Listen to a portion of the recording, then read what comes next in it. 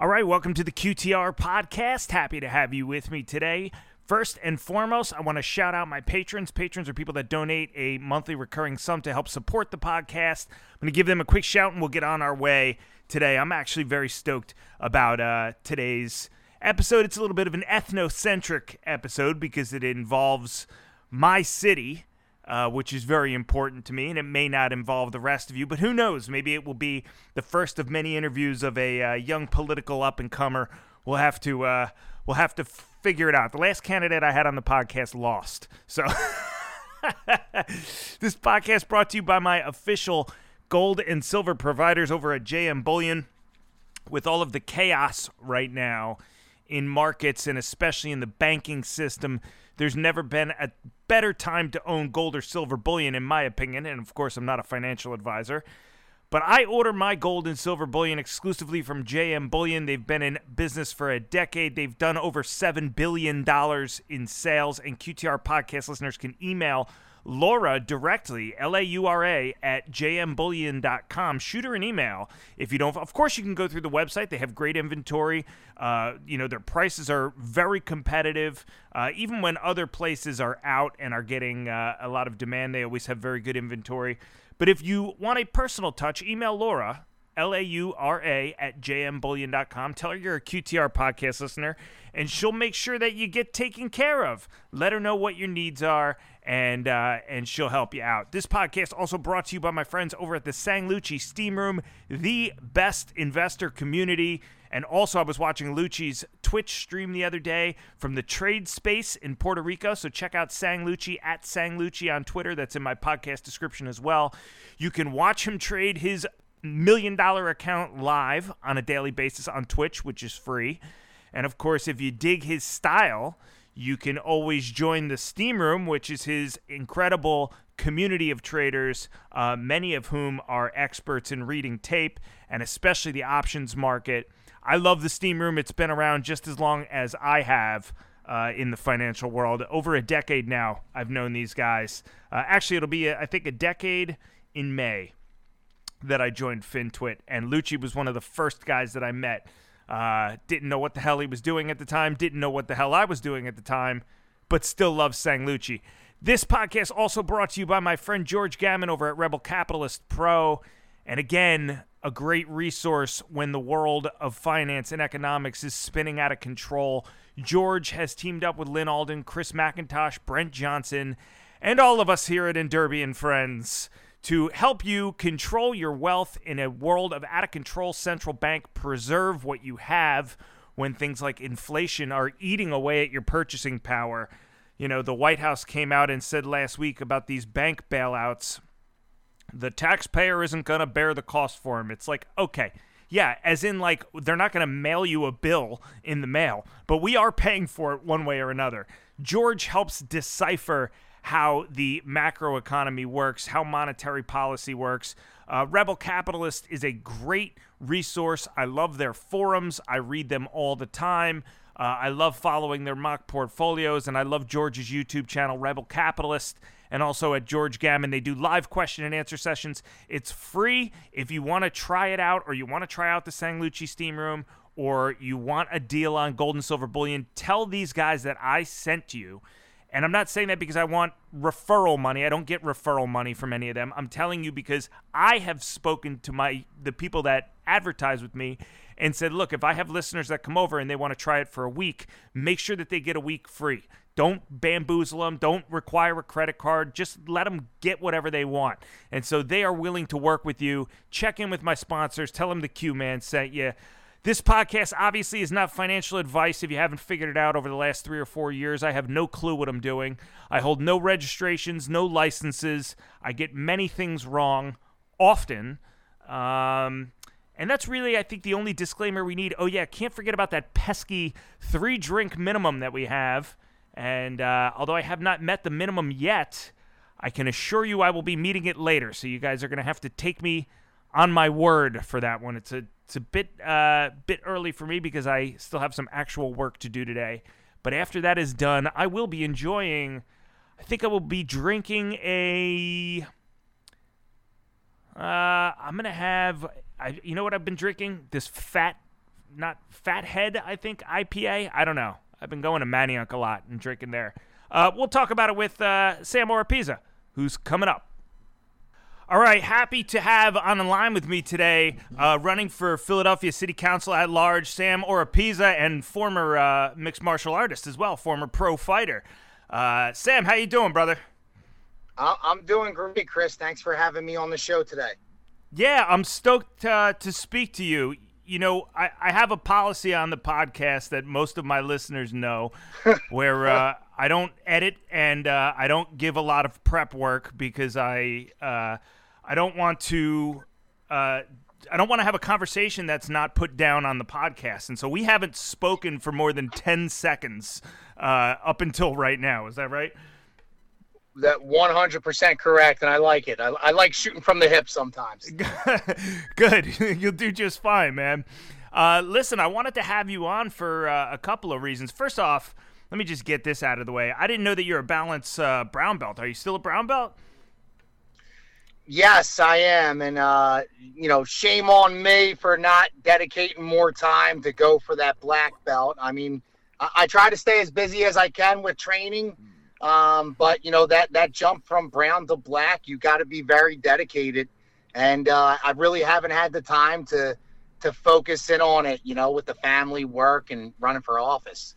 Yeah, it's funny though, because I've been following your campaign on Twitter and, saw that you won the endorsement of, the FOP Lodge 5 here in Philadelphia, which is a huge endorsement, and also from the Penn Police Department, which is a great endorsement. And, of course, the city is in dire need of help, and we'll get to that. But I had no idea that you were a pro fighter, and I went to go look up your bio today. I did see a picture of you wearing the Muay Thai pads a couple days ago, so I was like, maybe he just, goes and trains once in a while. And I looked up your bio today, and I said, oh, this guy's a balanced brown belt, which is crazy because I train. Do you know Josh and Angie Vogel by any chance? Yes, very well. Yeah, I train with them every once in a while over at their new place that they opened on 2nd Street. That's awesome, man. And hey, man, jiu-jitsu is one of the best things you can do, building your network, feeling better about yourself, and just knowing how to survive living in Philadelphia every day. Mm-hmm.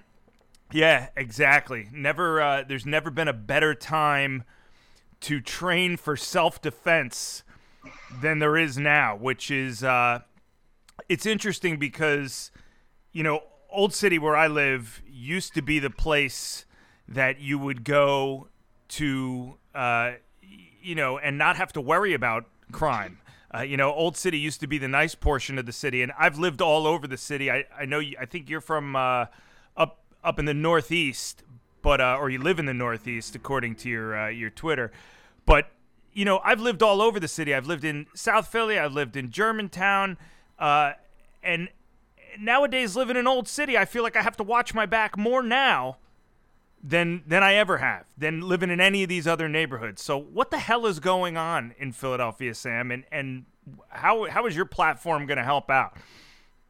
Yeah, so, to answer the first question, what the hell is going on? And like you said before, I mean, Old City is a neighborhood where you should feel safe. Everyone should feel safe in Old City. So, what I'm seeing, and again, my office where I work in, and I have worked for the past 6 years, is in Kensington. It's where I'm doing the phone interview with you at right now, right off of Kensington Avenue. And it ultimately comes down to the way narcotics get trafficked into Philadelphia and sold.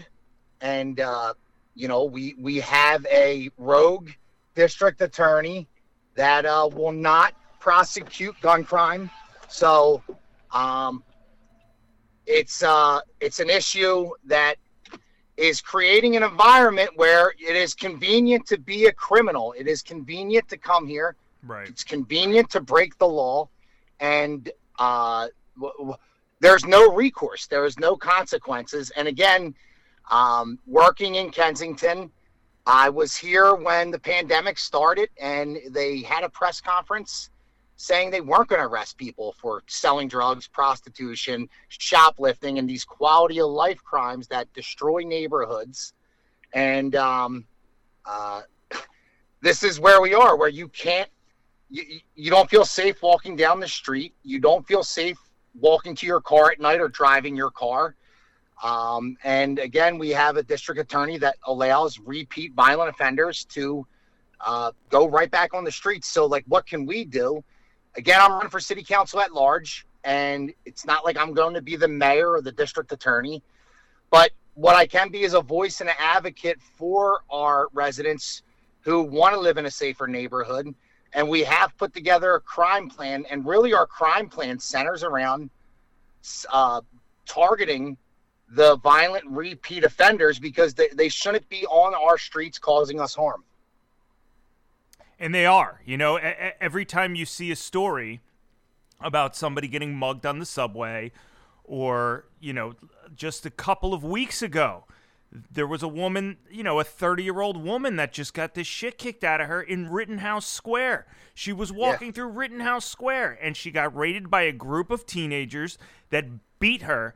And, you know, I can't speak for anybody else but myself, but as somebody that has, you know, trained like you have, I was never a professional, but I've competed in jiu-jitsu tournaments, and I train a little bit. As somebody that has familiarity with fighting, I feel like, to me, those types of things hit me in a different way, because you know how truly senseless those things are, those types of violent crimes are, and you know, to be frank with you, I think it upsets me in a way that I'm not sure that the average person that doesn't have any experience, you know, training or fighting, and I don't know what it is. Maybe it's because of my familiarity with what it feels like, but you know, to watch a defenseless young woman in her 30s just get jumped in Rittenhouse. And for those of you that, you know, my audience is all over the world, but Rittenhouse Square is one of the nicest, one of the most affluent parks in the city. You know, and then you, it's like, it's almost a foregone conclusion, Sam, that these people are going to be let out, right? Yeah. And again, what you're saying, and having an understanding, like fighting professionally, I know the harm that can come from punching someone, hitting them in the head, kicking them, and seeing how this is, you know, it's a game here in Philadelphia. It's upsetting to me, and the reason why it's so upsetting to me is, you know, being the youngest of 6 kids raised by a single mom, I grew up in a single parent household where you see how the violence that's happening in Philadelphia, you see the issues that we're facing. It's young men, sometimes even boys, that are, you know, robbing people, shooting people, carrying guns. And we have a major problem where the children here in Philadelphia need strong, positive male role models to reinforce the importance of putting discipline in your life, putting purpose in your life, understanding accountability and earned achievement. And we're not having that. And again, it goes back to the point that we were making. When you allow dangerous people back out on the streets, they're now becoming what used to be, you know, your basketball coach or your football coach, the person that ran the rec center. Now you have people who are these violent, dangerous felons taking that job over and being the role model for these kids and setting the example and giving them the blueprint of what to follow. Yeah, and I just don't know what compels the city to, you know, when you take the political affiliations out of the picture, what compels the city to reward the party in power and the police commissioner in power and the district attorney in power for what's going on in the city right now? I just, you know, I going back to the midterms here, after watching John Fetterman in that debate with Dr. Oz, and, you know, look, I know there were a lot of people that probably voted for him through the mail before they got a chance to unfortunately see, you know, what type of state he was in. And I feel terrible for the guy, and I wish him well, and I hope he gets well. I really do. But, I thought to myself that there has to be no way that this guy is going to carry a lot of the vote in Philadelphia, not just because he doesn't seem qualified and he doesn't seem with it, but also just because of how the city is falling apart. And they voted him right into office. He ran the table in Philadelphia. Yeah. There are Fetterman signs everywhere in this city. And you just think to yourself, Sam, how do you connect with these voters that you're going to have to connect with if we want to affect change, if you want to walk towards the center of the aisle a little bit and get through to some of these people? If the crime and the senselessness isn't getting through to them, how are you going to do it? Yeah, so, there's a couple things that I'd like to point out that you're talking about. It's really the political climate in Philadelphia, right? We are a Democrat-ran city, and I ran for state senate last May, and I got 44% of the vote. It was a 3-month campaign, and I saw firsthand what it's like running against a Republican or running against a Democrat, here in Philadelphia. And it's hard. It's very difficult. You need a lot of money. You need a lot of people on the streets being able to spread that message. And again, you're running against a well-oiled political machine that has been in operation. The first Democrat mayor we had in Philadelphia was 1952, and we have not seen any other party in the mayor's office besides, the Democrat Party. So the thing that I have running for city council at large is this is a non-majority seat. So this is the seat where the Democrat Party cannot win. So it's the minority party, which the Republican Party, we had David O there, but he left to run for mayor, and it's me, the Republican candidate, versus the Working Families Party. And this is the defund our public safety, bring heroin injection sites into Philadelphia. This is the party that we are running against. So being able to not run against a Democrat is definitely something, like, I feel the winds are at my back, because a lot of people will shut down when you say, hey, I'm the Republican candidate, or they'll be mad at you, or they'll be mad about national politics. But the issues here in Philadelphia, they're not national politics. Right. They are people issues, like you're talking about, our public safety, our children's education, and accountability in City Hall. So that's like, looking at it that way, that is what I believe is going to be like number one, where you're not running against the machine.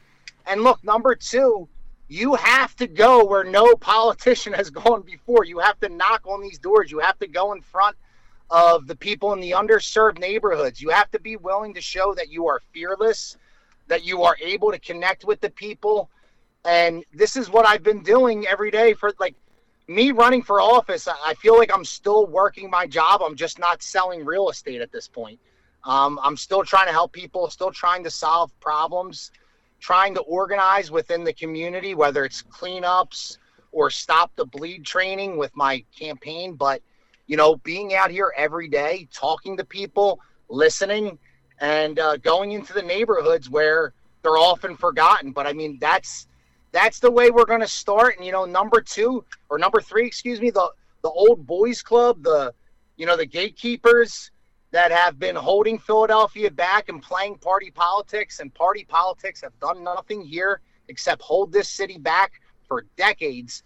That needs to change, and we need fresh ideas, new faces, and people that are willing to work to show up, because you get elected to be a public servant, and you have to serve the people who voted for you. You have to serve the residents and not the big time donors. And, that's another thing. Being able to raise the money is, as a Republican in Philadelphia, it's hard work.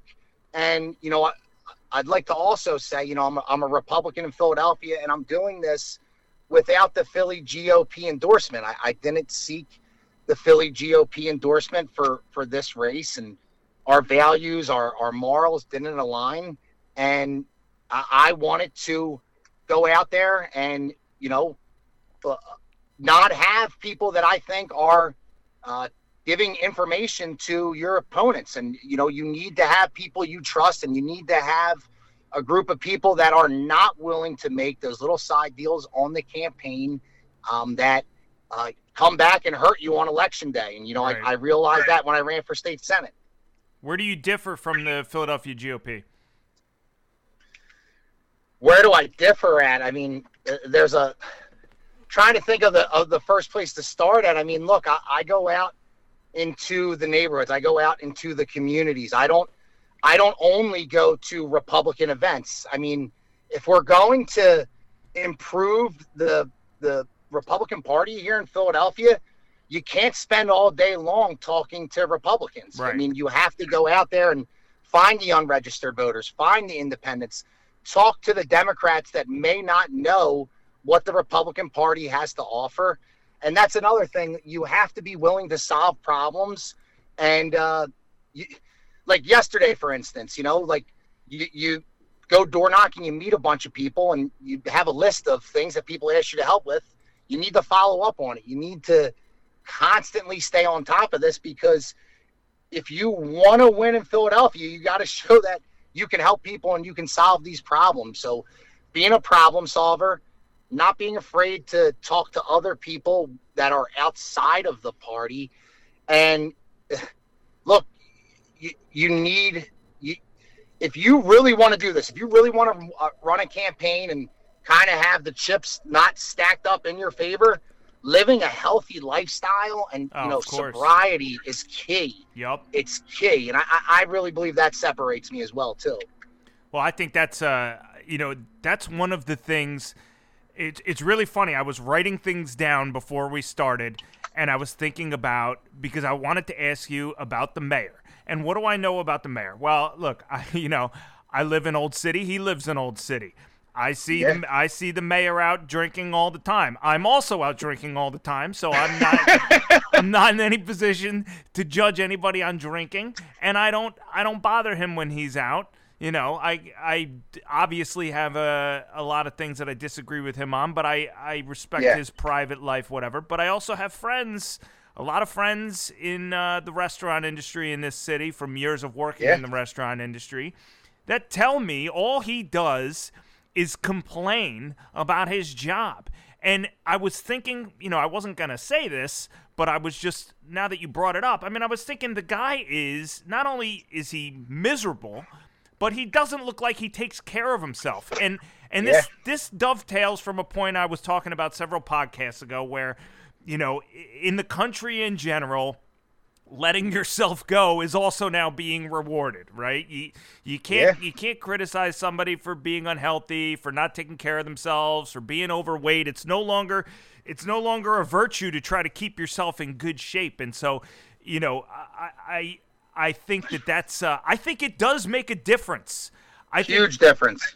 Because it shows that you respect yourself, and I think that's where you have to start with any relationship, whether it's a political relationship, whether it's an intimate relationship. You have to respect yourself first. Let's talk about where your office is. You are west of Kensington Ave or east?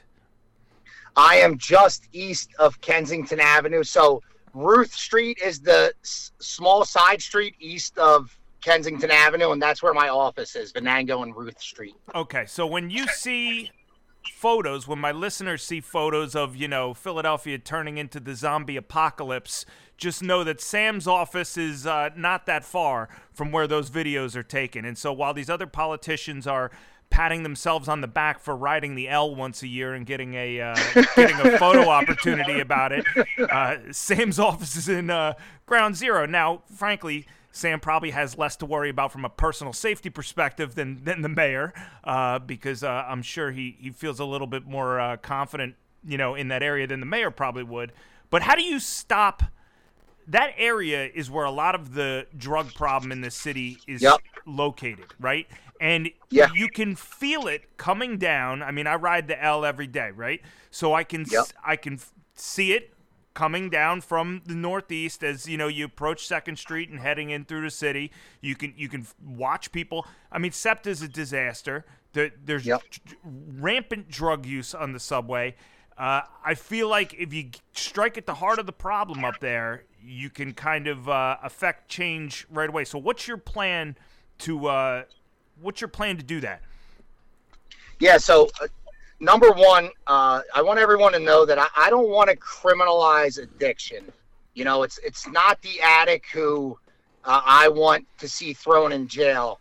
It's the person selling the drugs. Right. So if we're going to get drugs off the street here in Philadelphia, we have to first create an environment that's going to deter drug dealers from selling these absolutely dangerous narcotics that are killing people. I mean, it's not even heroin and not even fentanyl. It's tranquilizer. It eats their skin. It is the people here are completely powerless over the drug. And the majority of the people you see in Kensington addicted, it's not like they're the residents of Kensington. These are people that come here for the drugs, whether it be from the surrounding counties, from Jersey. And yeah, you have Philly people here too, but you can come here, you can buy and sell drugs without recourse. So creating that environment first is a necessity. And we are short over 1,200 police officers. So being able to get our recruitment numbers up, so important, and making it so we're not lowering the standards to hire police officers. Like, we don't want police officers that are less qualified working here. We want well-trained, well-equipped police officers in here in Philadelphia. And I believe that's going to start with strong, effective leadership within our police department. I mean, we need, our police to feel supported by our police and also the district attorney, where, you see an environment where there's almost an apathy that gets created because you're not going to get treated fairly if something bad happens. And also they're being told to stand down. So right. We have all these wonderful laws in Philadelphia. And if we just allowed the police to enforce those laws, I believe things could change quickly. And it starts with the little things. It starts with hopping the turnstiles. This was a big thing in New York a couple years ago, where they said, all right, well, we're not going to prosecute people for hopping the subway turnstile anymore. It's like, all right, well, but Chris, go ahead. Why don't you re-engineer the turnstile where people can't jump it? Like, what I don't understand why we don't start with just the simple things that can fix these little tiny crimes too. Like, don't make a turnstile where people can jump over it. Oh, yeah, that would be a great start. Well, yeah, and the broader point, though, that I'm trying to make is, like you're saying, you have to be proactive. Like a couple months ago when there was a shooting on South Street, and for those of you that don't know Philadelphia, South Street used to be, a part of the nightlife in Philadelphia. It's a lot of shops, a lot of restaurants. It was the place to go on the weekends, and it's devolving into a demilitarized zone on Friday and Saturday nights with, dirt bikes and shootings, and it's like something out of fucking Blade Runner. Pardon my language, I'm sorry. It's like something out of Blade Runner. And I said I wasn't going to curse on this podcast because when I'm talking to a politician, I know that, I want to show some respect, or hopefully a future politician here in Philadelphia. But the point is, we have to be proactive and not reactive. After that shooting where the person was killed at 4th and South, okay, which is the TLA's there, that's a touristy area. I saw a lot of police officers on South Street the next weekend. So I went up to them and I said, it's nice to see you guys out here. And one of them said to me, oh, I wish we were out here, last weekend when that happened. Yep. So how do you win back the trust of the police department in the city? Because you can tell they're frustrated. Yeah, I think it starts with strong, effective leadership. And I think Philadelphia suffers from a poor leadership problem. There are many great choices that get overlooked to be the head of our police department. And I think it's time for that to change. The way, if you talk to anybody, at least for me, Chris, everyone I'm talking to, whether it's in, our public schools, our police department, our sanitation department, it comes down to poor leadership. It really does. It comes down to people who are in a position that really don't want to be there, and aren't there to support the workers. So when we have an environment where our police, our sanitation, our teachers feel supported, and feel like they are getting what they need, and know if there's a problem, they can hop on a phone call and talk to real leadership. I really think it starts there, and it sounds like a very easy fix, and it is an easy fix. Yeah, sometimes we overthink things. When you're in the cage, and you take one to the temple and you get knocked unconscious, that's a very quick consequence for not moving in the right direction, for not fainting in the right direction, right? So that's a cause and effect, and action and reaction, and sometimes that's all it takes. We've gone down with everything, with finance, with law enforcement. We've gone down this path of overthinking these problems, and to the point where you almost turn 180 degrees in the wrong direction, like you said. Providing needles, providing injection sites. And look, I have friends that have gone through sobriety programs, that are sober, that advocate for those programs, and I'm sure that to a degree they're helpful, but that can't be. The policy has to be get the drugs off the street first. Yes. The policy has to be, if you commit a violent crime, you can't be let back out immediately. You can't be, afforded breaks. And so how are you going to hold yourself accountable? That's what I want to know.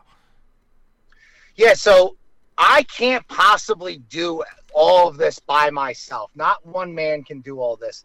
And that's why I am very fortunate to have an incredible team of, two of my campaign chair, my campaign manager, are both police officers. They are current active police officers, and having that perspective, you get to see what they're up against. You get to see how anyone working any job would feel demoralized if they're not supported. If, well, I could go arrest this guy, but what's the point? Or I could go out there and chase this person and try to stop him from doing a potential crime, but what's going to happen to me?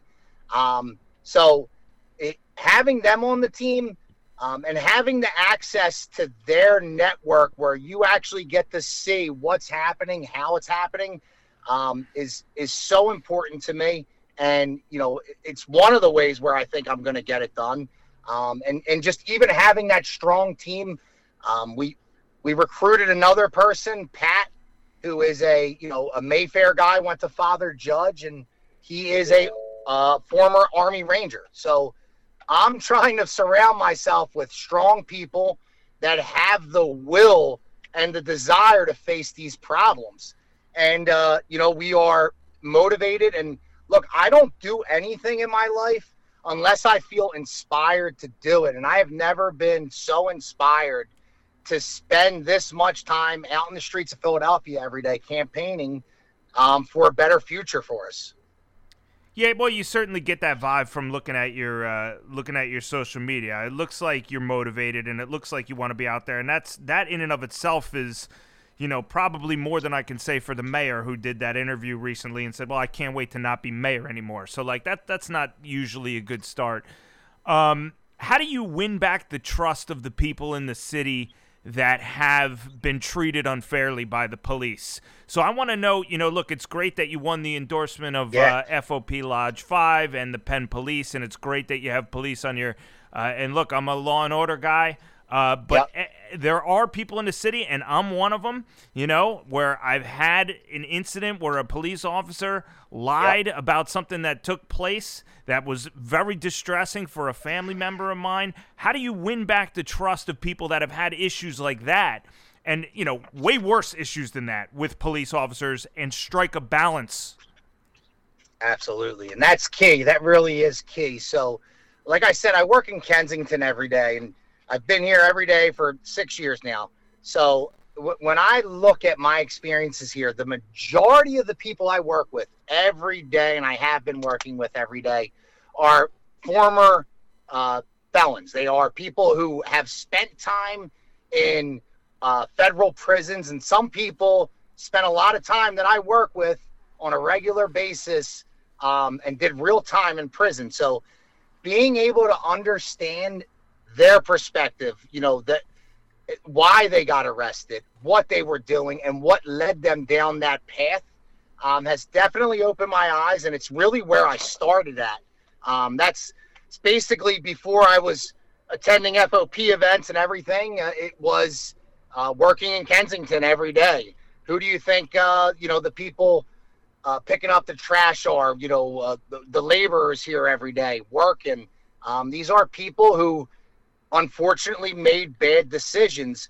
So having that understanding, having that perspective, and knowing that punishment, right, proper punishment is part of the rehabilitation process, where you do have that time to reflect and think about what you did so you can make better decisions. And also being a former trade school graduate, it's working in the trades gives people who were, let's say, a former drug dealer, right? Sure. Now you can learn a trade, you can work every day, you can start your own business, and you can actually earn money where you can have a good living, where you can support a family, where you can feel happy and fulfilled. So, wanting the trades to be reintroduced to people who were formerly incarcerated. But to get back to your question, though, the one individual that I've been working with a lot is Aronde McLean. He runs the McLean Foundation. When he was a 10-year-old boy, he was a victim of gun violence. He was shot in the back of the head on Chews Avenue. He died for 2 minutes and 17 seconds. One of the most amazing stories I've ever heard in my whole entire life. Officer Chris Hilbert got him to the hospital, which normally would have been a 12-minute ride, in 90 seconds. And that was when we had a fully staffed police department in Philadelphia. So what me and Aronde do is we really try to work on that relationship to where members of the community who feel they, were taken advantage of by a police officer or don't have the best relationship, it's something that we are actively trying to work on and trying to grow those relationships, because the people who are suffering the most are the ones that are living in those neighborhoods that may not have the best perspective of the police, but are the most dependent on the police for their safety right now. All right, well, let's step out of the comfort zone here and just touch on a couple more issues.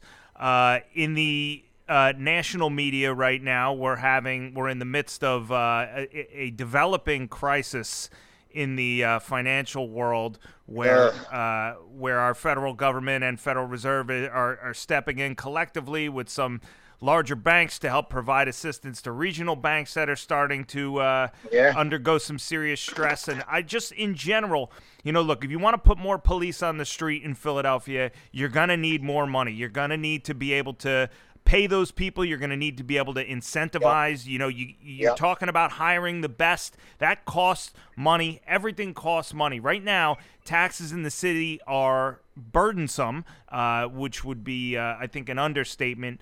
So economically, what's your thinking for the city of Philadelphia, and then maybe even on a broader perspective for the nation? How do you see striking a balance economically? Yes. So, number one with what you're saying, we had a 10-year tax abatement that worked perfectly. It was for 10 years, you were basically not paying no real estate taxes, but an abated portion. City council tried to dissolve that completely, but they changed it to where it's a step up. So you start off, you're paying 10% of the tax and then stepping it up. But having those tax incentives to bring people here to want to build, to want to invest their money. And look, Philadelphia survives off the schools and our hospitals. But I mean, we are located in between New York City and Washington, D.C. We have never scratched the surface of our potential here.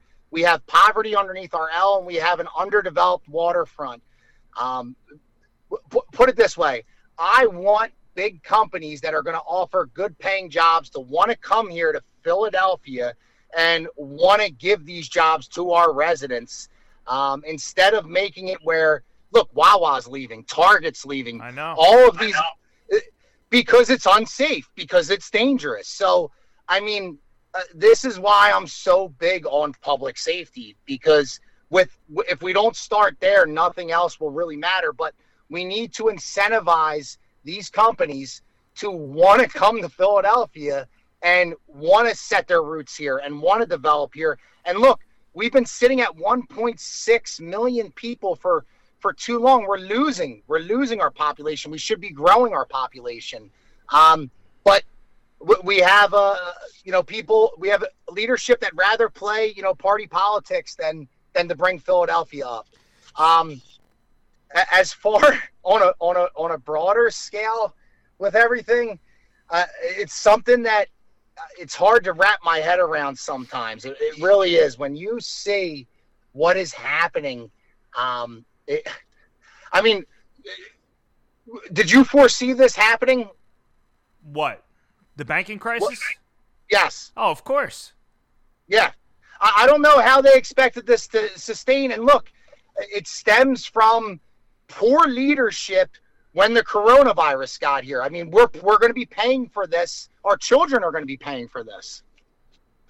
What do you mean by that? What do you mean by poor leadership when the coronavirus got here? How does it stem from that?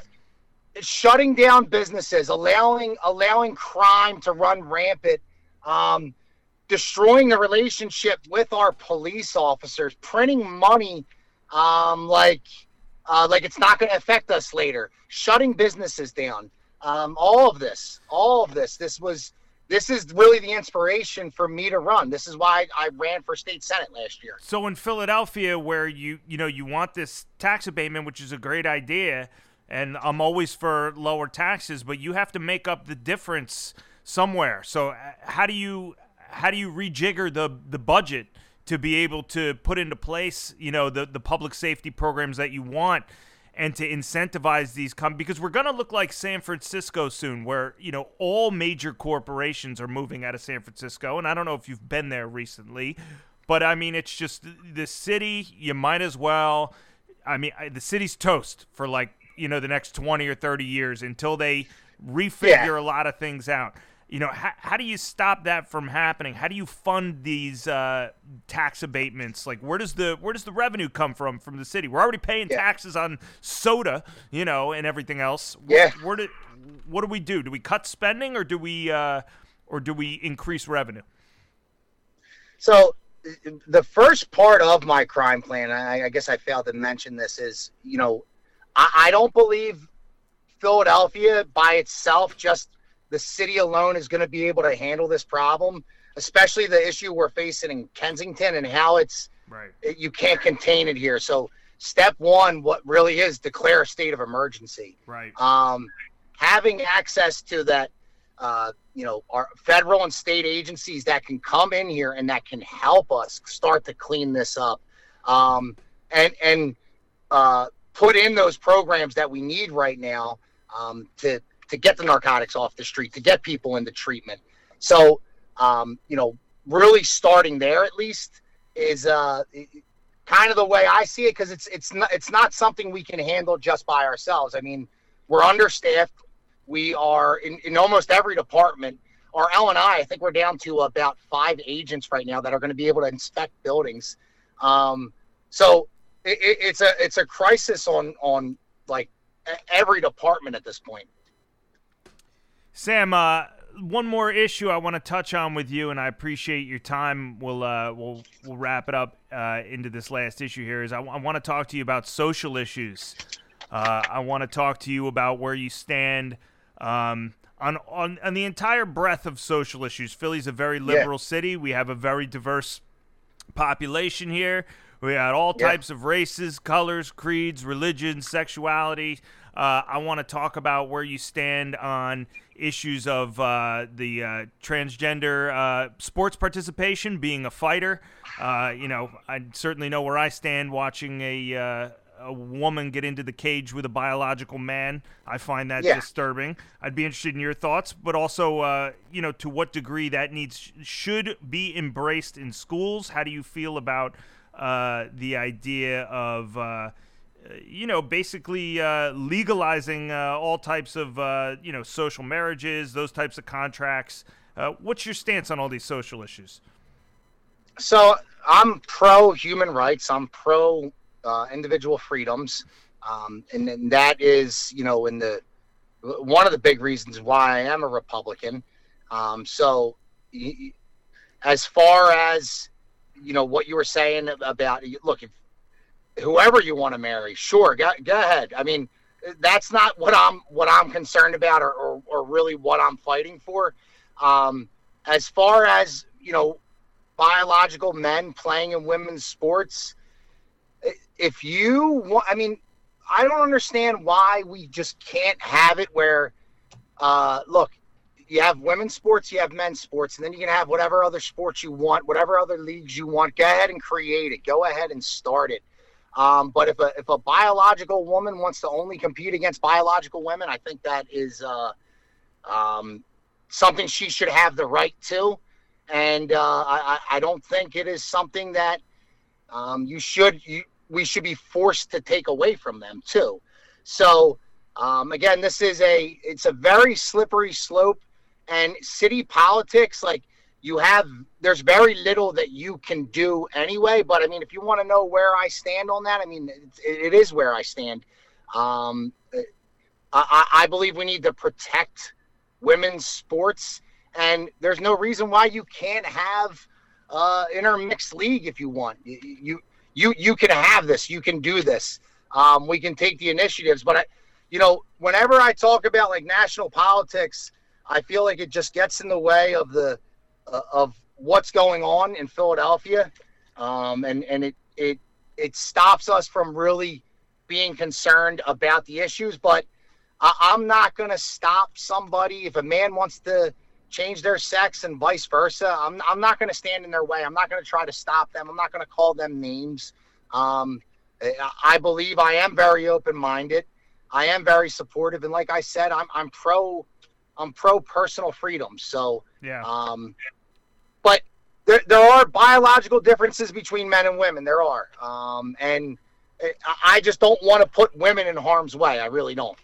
Yeah, it's an interesting issue because, and it falls under a bigger umbrella of just identity politics in general, because, as somebody who trains regularly, like, I know there are women out there that can beat the shit out of me. I mean, there are biological women who are black belts, who are, 20 pounds lighter than me, that can mangle me, and so it's an interesting issue because, like, when you're at the gym, really the only currency you have is what you have on the mat. And when you train, I don't know what your experience has been, but I've said on the podcast before, when I go in to get a workout in, whether I'm going to Muay Thai class or I'm just going to lift weights or whatever, there is nobody in the gym that is talking about what sex, what race, what color, what religion anybody is. Everybody's just there to train, which is why, I don't know. I mean, has that been your experience as a pro fighter?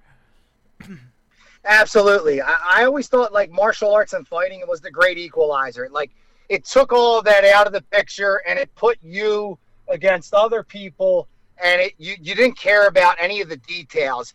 And it's something that, like, it's something that has always been, like for me, for instance, right? My last name's Oropeza. So I have a Spanish last name. So everybody thinks, like, oh yeah, you're but no, my mom's name was Kathy, and she's Irish and Dutch and all that.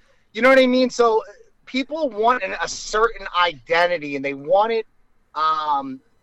They want to kind of throw it in your face sometimes. And to me, at least, it's just something that, like, it's not that it's not important, but it's not the number one thing on my head that I need to know when I talk to somebody or when I meet them. And that's what I loved about training, because you actually got to see people's character. And then, for instance, like going to balance, right, and training, you didn't even realize you were training with a doctor, and that guy's sitting there asking you for advice. And right. One day you, like, kind of get an idea. Like, I wonder what this guy does. And you find out this guy's a doctor. Next person is a millionaire developer, and he's asking you for help on how to do a technique. And you're sitting there like, it hits you some of these days where that's what I loved about training. It's not that I didn't care what they did, but it wasn't we were there training. We were there for a goal, and all of that other nonsense didn't matter. Isn't that great too, that you can sit there and you can have a conversation with somebody for 15 minutes about, an injury that they have or a technique or even whatever, the Eagles or what they're doing that weekend. And then, you ask, I think Mark Vetri was there one day, the guy that owns the restaurant. Does he train? Is he a black belt? He trained with Rick and Phil for a little while. I don't know if he still does, but he was there for a little bit. But I was like shooting the shit with him one day at an open mat, just like, hey, some regular like middle-aged man, whatever, Well, Lex Friedman would be there. I would roll with Lex Friedman. I had no clue I was rolling with the number one guy for robotics. It's amazing. Like, what do you do? He's like, I own a bunch of restaurants. It's, which one? It's like, you're Mark Vetri. Oh, okay, cool. And that was like, that was always the, that's one of the great things about training is, your currency is only what you have on the mat. And I think that makes a broader point. It strikes a broader chord in terms of the importance of meritocracy, in the importance of getting ahead based on your skill set and not necessarily your identity. Look, effectiveness and results matter, and this is what we need right now. We need people, like, I shouldn't have to form my office around picking people of certain identities. Right. If people of certain identities can get results, I want them on my team, but I'm not sitting there saying I need to check this box for me to run for office. Exactly. I want people that are here for the good of all of us and can get work done and can solve problems. All right, very last question, and an easy one. I'm guessing because you just said sobriety that this wasn't you, but did I see you at Manioc Tavern like 2 or 3 nights ago, or was that somebody that just looked like you? I get that all the time there. I have many doppelgangers. All right, so it wasn't. Wasn't me, no. That's all right, because I never see it, and I wasn't going to go say something, but he looked just like you, and he had cauliflower ear, and I was like, that might be Sam. I was going to go say hey, but you look like you're talking to somebody, but it wasn't you anyway, so there you go. That was an easy question to end on. Sam, listen, man, I wish you the best of luck. I really do. Hopefully, where can people go if they're interested in checking out your campaign and where you stand on the other issues? So if you go to my social media, Sam Oropeza, PHL. You can find me Facebook, Twitter, Instagram, TikTok, all on that. You're on TikTok? On TikTok, because 18 to 24 is the biggest voting demographic or the second biggest voting demographic in Philadelphia right now. Be careful what you put in the direct messages and put on TikTok. The Chinese government has access to it, just so you know. No, I know. It's just videos of what are already on Facebook and Twitter. So, and then, Citizens for Sam Oropeza.com is the website. And if you want to get in touch with me, citizensforsamoropeza@gmail.com. All right, awesome. And I'll put that information in my podcast description. So if my listeners want to reach out, they can. But listen, man, I appreciate you taking an hour of your time today. I wish you the best of luck. Maybe we'll do it again before the election. When is the election? It's not for May 6th. May 16th. We're 2 months away from the primary. I need every registered Republican to show up and vote for Sam Oropeza and only Sam Oropeza. And November 7th is the general. You're number 6 on the line, right? I saw somebody put on Twitter. Yeah, so I'm at the bottom, but you just gotta look. You just gotta look down the ballot a little bit. You'll see me. That's all right, and only one way to go, baby. Up. That's right. Sam, I appreciate you, man. Take care, and we'll talk soon. All right. All right. Thank you. See you. Take care. All right, that was the one, the only Sam Oropeza.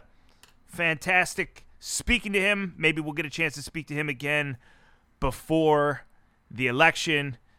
Look, I read through Sam's stuff. I didn't know him. Somebody I knew followed him on Twitter, so I checked his stuff out. I mean, he looks like he's got his shit together, and man, the city needs it desperately. So it was great speaking to him, and maybe we'll do it again sometime. Thanks for enduring an hour of political chat. We usually don't do that, but something a little bit different for the weekend. All right, fools, I'm out of here. I'll have something new very soon. Actually, maybe I won't. Maybe I'll take a week off. I'm going to have a beer now. Peace.